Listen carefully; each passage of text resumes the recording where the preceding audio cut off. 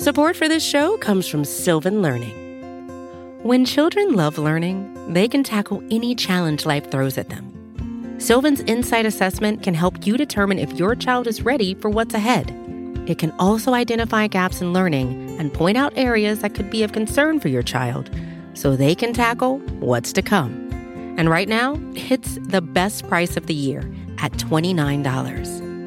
Go to sylvan29.com to learn more and get your child's assessment for only $29. That's SYLVAN 29.com. Chapter 12. The Thursday night passed and nothing happened. With the Friday morning came 2 pieces of news. Item the first. The baker's man declared he had met Rosanna Spearman on the previous afternoon with a thick veil on, walking towards Frizzing Hall by the footpath way over the moor. It seems strange that anybody should be mistaken about Rosanna, whose shoulder marked her out pretty plainly, poor thing. But mistaken the man must have been, for Rosanna, as you know, had been all the Thursday afternoon ill upstairs in her room. Item the second came through the postman. Worthy Mr. Candy had said one more of his many unlucky things when he drove off in the rain on the birthday night, and told me that a doctor's skin was waterproof. In spite of his skin, the wet had got through him. He had caught a chill that night and was now down with a fever. The last accounts, brought by the postman, represented him to be light-headed, talking nonsense as glibly, poor man, in his delirium as he often talked it in his sober senses. We were all sorry for the little doctor, but Mr. Franklin appeared to regret his illness, chiefly on Miss Rachel's account. From what he said to my lady while I was in the room at breakfast time, he appeared to think that Miss Rachel, if the suspense about the Moonstone was not soon set at rest, might stand in urgent need of the best medical advice at our disposal. Breakfast had not been over long when a telegram from Mr. Blake, the elder, arrived in answer to his son. It informed us that he had laid hands, by help of his friend, the commissioner, on the right man to help us. The name of him was Sergeant Cuff, and the arrival of him from London might be expected by the morning train. At reading the name of the new police officer, Mr. Franklin gave a start. It seems that he had heard some curious anecdotes about Sergeant Cuff from his father's lawyer during his stay in London. "I begin to hope we are seeing the end of our anxieties already," he said. "If half the stories I've heard are true when it comes to unraveling a mystery, there isn't the equal in England of Sergeant Cuff." We all got excited and impatient as the time drew near for the appearance of this renowned and capable character. Superintendent Seagrave, returning to us at his appointed time, and hearing that the sergeant was expected, instantly shut himself up in a room with pen, ink, and paper to make notes of the report, which would be certainly expected from him. I should have liked to have gone to the station myself to fetch the sergeant, but my lady's carriage and horses were not to be thought of, even for the celebrated Cuff, and the pony chaise was required later for Mr. Godfrey. He deeply regretted being obliged to leave his aunt at such an anxious time, and he kindly put off the hour of his departure till as late as the last train, for the purpose of hearing what the clever London police officer thought of the case. But on Friday night he must be in town, having a ladies' charity in difficulties, waiting to consult him on Saturday morning. When the time came for the sergeant's arrival, I went down to the gate to look out for him. A fly from the railway drove up as I reached the lodge, and out got a grizzled elderly man, so miserably lean that he looked as if he had not got an ounce of flesh on his bones in any part of him. He was dressed all in decent black, with a white cravat round his neck. His face was as sharp as a hatchet, and the skin of it was as yellow and dry and withered as an autumn leaf. His eyes, of a steely light gray, had a very disconcerting trick, when they encountered your eyes, of looking as if they expected something more from you than you were aware of yourself. His walk was soft, his voice was melancholy, his long lanky fingers were hooked like claws. He might have been a parson or an undertaker or anything else you like, except what he really was. A more complete opposite to Superintendent Seagrave than Sergeant Cuff, and a less comforting officer to look at for a family in distress, I defy you to discover. Search where you may. "Is this Lady Verinder's?" he asked. "Yes, sir." "I am Sergeant Cuff." "This way, sir, if you please."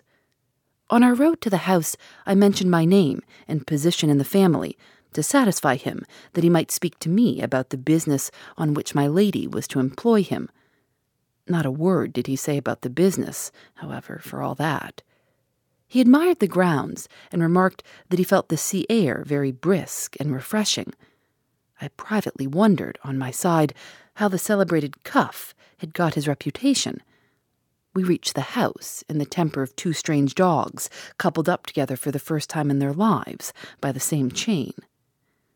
Asking for my lady, and hearing that she was in one of the conservatories, we went round to the gardens at the back and sent a servant to seek her.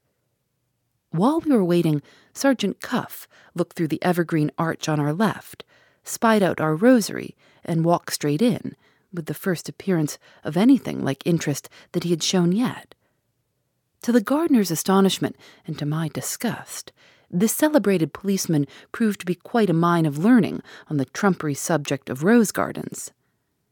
"Ah, you've got the right exposure here to the south and southwest," says the sergeant, with a wag of his grizzled head and a streak of pleasure in his melancholy voice. "This is the shape for a rosary, nothing like a circle set in a square. Yes, with walks between all the beds. But they oughtn't be gravel walks like these. Grass, Mr. Gardener, grass walks between your roses. Gravel's too hard for them. That's a sweet, pretty bed of white roses and blush roses. They always mix well together, don't they? Here's the white musk rose, Mr. Betteridge, our old English rose holding up its head along with the best and the newest of them.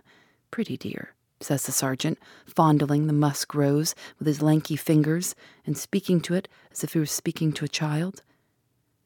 "This was a nice sort of man to recover Miss Rachel's diamond and to find out the thief who stole it." "You seem to be fond of roses, Sergeant," I remarked. "I haven't much time to be fond of anything," says Sergeant Cuff, "but when I have a moment's fondness to bestow, most times, Mr. Betteridge, the roses get it. I began my life among them in my father's nursery garden, and I shall end my life among them, if I can. Yes, one of these days, please God, I shall retire from catching thieves and try my hand at growing roses. There will be grass walks, Mr. Gardener, between my beds," says the sergeant, on whose mind the gravel paths of our rosary seemed to dwell unpleasantly. "It seems an odd taste, sir," I ventured to say, "for a man in your line of life." "If you will look about you, which most people won't do," says Sergeant Cuff, "you will see that the nature of a man's tastes is, most times, as opposite as possible to the nature of a man's business. Show me any two things more opposite, one from the other, than a rose and a thief, and I'll correct my tastes accordingly, if it isn't too late at my time of life. You find the damask rose a goodish stock for most of the tender sorts, don't you, Mr. Gardener? Ah, I thought so. Here's a lady coming. Is it Lady Verinder?" He had seen her before either I or the gardener had seen her, though we knew which way to look, and he didn't. I began to think him a rather quicker man than he appeared to be at first sight. The sergeant's appearance, or the sergeant's errand, one or both, seemed to cause my lady some little embarrassment. She was, for the first time in all my experience of her, at a loss what to say at an interview with a stranger. Sergeant Cuff put her at ease directly. He asked if any other person had been employed about the robbery before we sent for him, and hearing that another person had been called in and was now in the house, begged leave to speak to him before anything else was done. My lady led the way back. Before he followed her, the sergeant relieved his mind on the subject of the gravel walks by a parting word to the gardener. "Get her ladyship to try grass," he said, with a sour look at the paths. "No gravel, no gravel." Why Superintendent Seagrave should have appeared to be several sizes smaller than life on being presented to Sergeant Cuff, I can't undertake to explain. I can only state the fact. They retired together and remained a weary long time shut up from all mortal intrusion. When they came out, Mr. Superintendent was excited and Mr. Sergeant was yawning. "The sergeant wishes to see Miss Verinder's sitting room," says Mr. Seagrave, addressing me with great pomp and eagerness. "The sergeant may have some questions to ask. Attend the sergeant, if you please." While I was being ordered about in this way, I looked at the great Cuff. The great Cuff, on his side, looked at Superintendent Seagrave in that quietly expecting way which I have already noticed. I can't affirm that he was on the watch for his brother officer's speedy appearance in the character of an ass. I can only say that I strongly suspected it. I led the way upstairs. The sergeant went softly all over the Indian cabinet and all round the boudoir, asking questions occasionally only of Mr. Superintendent and continually of me, the drift of which I believe to have been equally unintelligible to both of us. In due time his course brought him to the door and put him face to face with the decorative painting that you know of. He laid one lean, inquiring finger on the small smear just under the lock, which Superintendent Seagrave had already noticed when he reproved the women servants for all crowding together into the room. "That's a pity," says Sergeant Cuff. "How did it happen?" He put the question to me. I answered that the women servants had crowded into the room on the previous morning, and that some of their petticoats had done the mischief. "Superintendent Seagrave ordered them out, sir," I added, "before they did any more harm." "Right," says Mr. Superintendent in his military way. "I ordered them out. The petticoats did it, Sergeant. The petticoats did it." "Did you notice which petticoat did it?" asked Sergeant Cuff, still addressing himself, not to his brother officer, but to me. "No, sir." He turned to Superintendent Seagrave upon that, and said, "You noticed, I suppose?" Mr. Superintendent looked a little taken aback, but he made the best of it. "I can't charge my memory, Sergeant," he said. "A mere trifle, a mere trifle." Sergeant Cuff looked at Mr. Seagrave as he had looked at the gravel walks in the Rosary, and gave us, in his melancholy way, the first taste of his quality which we had yet. "I made a private inquiry last week, Mr. Superintendent," he said. "At one end of the inquiry there was a murder, and at the other end there was a spot of ink on a tablecloth that nobody could account for. In all my experience along the dirtiest ways of this dirty little world, I have never met with such a thing as a trifle yet. Before we go a step further in this business, we must see the petticoat that made the smear, and we must know for certain when that paint was wet." Mr. Superintendent, taking his set down rather sulkily, asked if he should summon the women. Sergeant Cuff, after considering a minute, sighed and shook his head. "No," he said, "we'll take the matter of the paint first. It's a question of yes or no with the paint, which is short. It's a question of petticoats with the women, which is long. What o'clock was it when the servants were in this room yesterday morning? 11 o'clock, eh? Is there anybody in the house who knows whether that paint was wet or dry at 11 yesterday morning?" "Her ladyship's nephew, Mr. Franklin Blake, knows," I said. "Is the gentleman in the house?" Mr. Franklin was as close at hand as could be, waiting for his first chance of being introduced to the great Cuff. In half a minute he was in the room, and was giving his evidence as follows. "That door, Sergeant," he said, "has been painted by Miss Verinder under my inspection, with my help, and in a vehicle of my own composition. The vehicle dries whatever colors may be used with it in 12 hours. "Do you remember when the smeared bit was done, sir?" asked the sergeant. "Perfectly," answered Mr. Franklin. "That was the last morsel of the door to be finished. We wanted to get it done on Wednesday last, and I myself completed it by 3 in the afternoon, or soon after."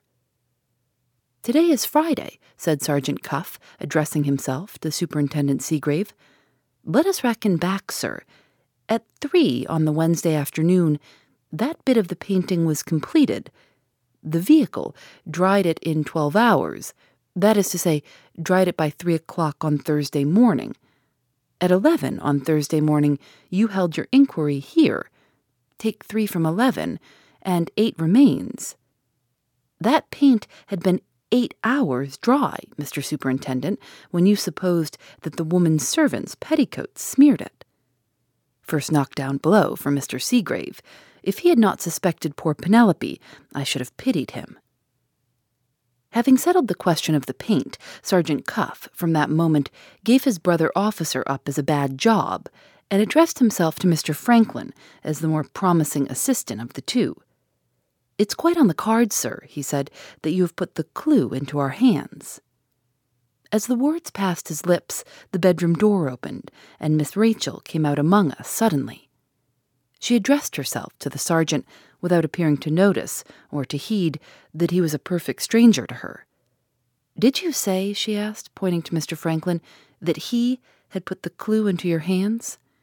"This is Miss Verinder," I whispered behind the sergeant. "That gentleman, miss," says the sergeant with his steely gray eyes, carefully studying my young lady's face, "has possibly put the clue into our hands." She turned for one moment and tried to look at Mr. Franklin. I say tried, for she suddenly looked away again before their eyes met. There seemed to be some strange disturbance in her mind. She colored up, and then she turned pale again. With the paleness, there came a new look into her face, a look which it startled me to see.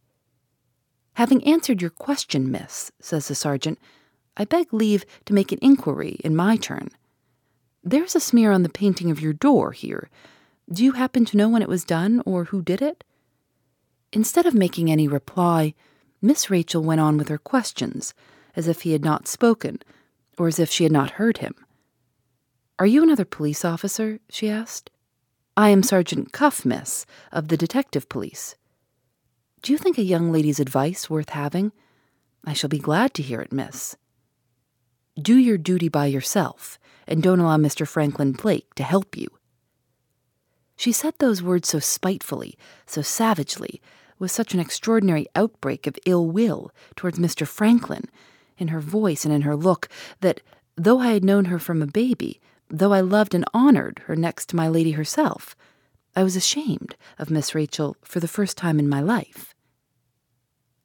Sergeant Cuff's immovable eyes never stirred from off her face. "Thank you, miss," he said. "Do you happen to know anything about the smear? Might you have done it by accident yourself?" "I know nothing about the smear." With that answer, she turned away and shut herself up again in her bedroom. This time, I heard her, as Penelope had heard her before, burst out crying as soon as she was alone again. I couldn't bring myself to look at the sergeant. I looked at Mr. Franklin, who stood nearest to me. He seemed to be even more sorely distressed at what had passed than I was. "I told you I was uneasy about her," he said, "and now you see why." "Miss Verinder appears to be a little out of temper about the loss of her diamond," remarked the sergeant. "It's a valuable jewel, natural enough, natural enough." Here was the excuse that I had made for her when she forgot herself before Superintendent Seagrave on the previous day, being made for her over again by a man who couldn't have had my interest in making it, for he was a perfect stranger. A kind of cold shudder ran through me, which I couldn't account for at the time. I know now that I must have got my first suspicion at that moment of a new light, and horrid light, having suddenly fallen on the case in the mind of Sergeant Cuff, purely and entirely in consequence of what he had seen in Miss Rachel and heard from Miss Rachel at that first interview between them. "A young lady's tongue is a privileged member, sir," says the sergeant to Mr. Franklin. "Let us forget what is past and go straight on with this business. Thanks to you, we know when the paint was dry. The next thing to discover is when the paint was last seen without that smear. You have got a head on your shoulders, and you understand what I mean." Mr. Franklin composed himself and came back with an effort from Miss Rachel to the matter in hand. "I think I do understand," he said. "The more we narrow the question of time, the more we also narrow the field of inquiry." "That's it, sir," said the sergeant. Did you notice your work here on the Wednesday afternoon after you had done it? Mr. Franklin shook his head and answered, I can't say I did. Did you? Inquired Sergeant Cuff, turning to me.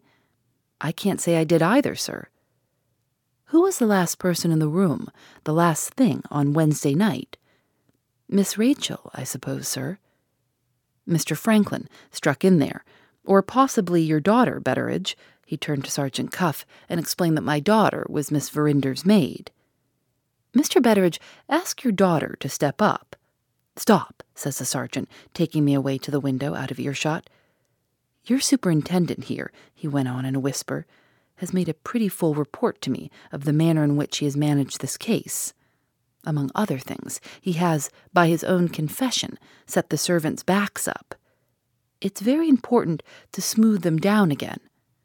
Tell your daughter, and tell the rest of them, these two things, with my compliments. First, that I have no evidence before me, yet, that the diamond has been stolen. I only know that the diamond has been lost.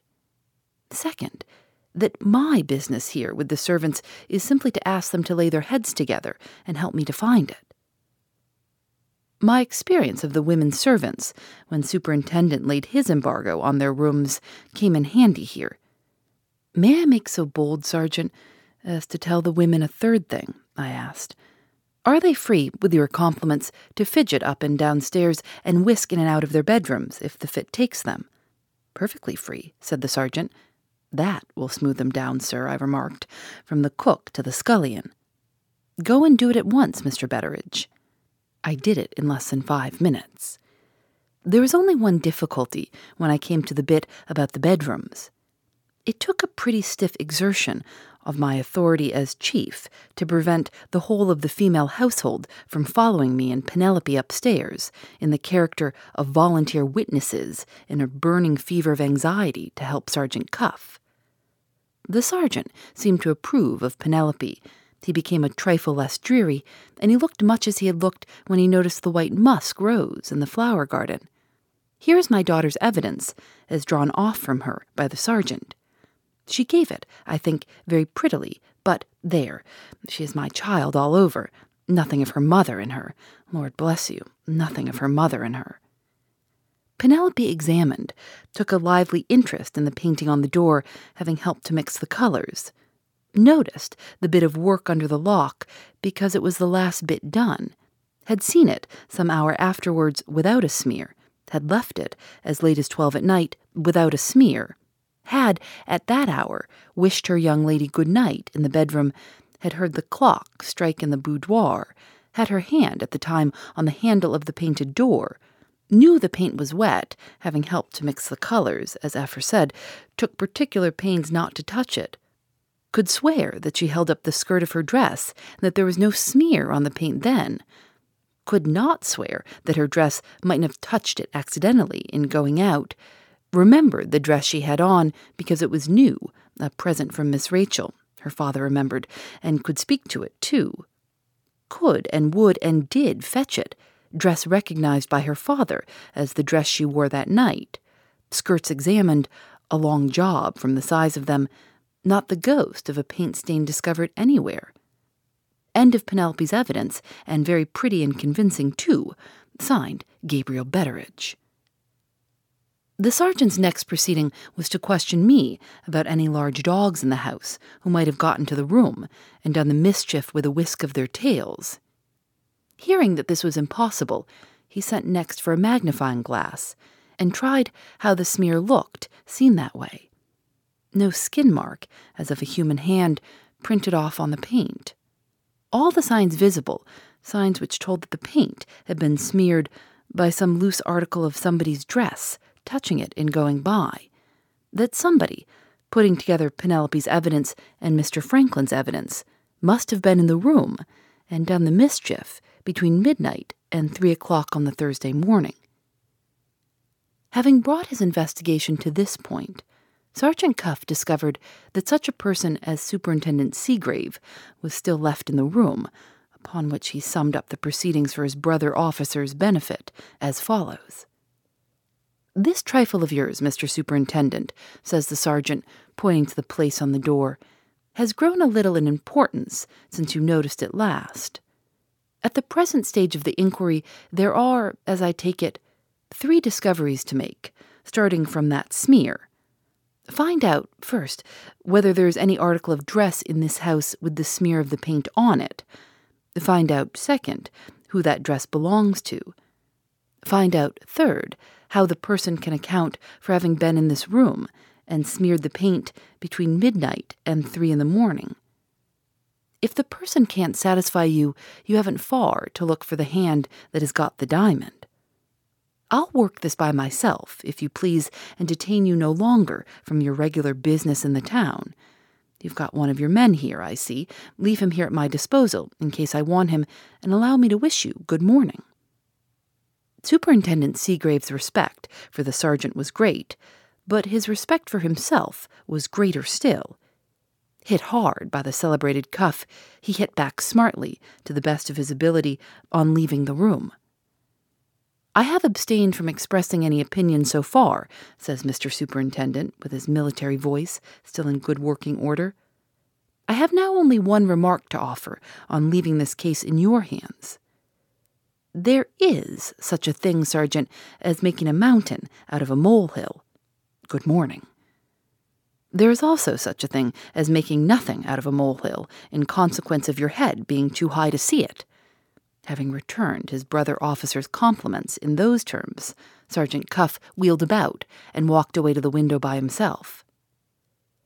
Mr. Franklin and I waited to see what was coming next. The sergeant stood at the window with his hands in his pockets, looking out and whistling the tune of "The Last Rose of Summer" softly to himself. Later in the proceedings, I discovered that he only forgot his manners so far as to whistle when his mind was hard at work, seeing its way inch by inch to its own private ends, on which occasions "The Last Rose of Summer" evidently helped and encouraged him. I suppose it fitted in somehow with his character. It reminded him, you see, of his favorite roses, and as he whistled it, it was the most melancholy tune going. Turning from the window, after a minute or two, the sergeant walked into the middle of the room and stopped there, deep in thought, with his eyes on Miss Rachel's bedroom door. After a little he roused himself, nodded his head as much as to say, "That will do," and addressing me, asked for 10 minutes' conversation with my mistress at her ladyship's earliest convenience. Leaving the room with this message, I heard Mr. Franklin ask the sergeant a question, and stopped to hear the answer also at the threshold of the door. "Can you guess yet," inquired Mr. Franklin, "who has stolen the diamond?" "Nobody has stolen the diamond," answered Sergeant Cuff. We both started at that extraordinary view of the case, and both earnestly begged him to tell us what he meant. "Wait a little," said the sergeant. "The pieces of the puzzle are not all put together yet." Phoebe Reads a Mystery is recorded in the studios of North Carolina Public Radio, WUNC.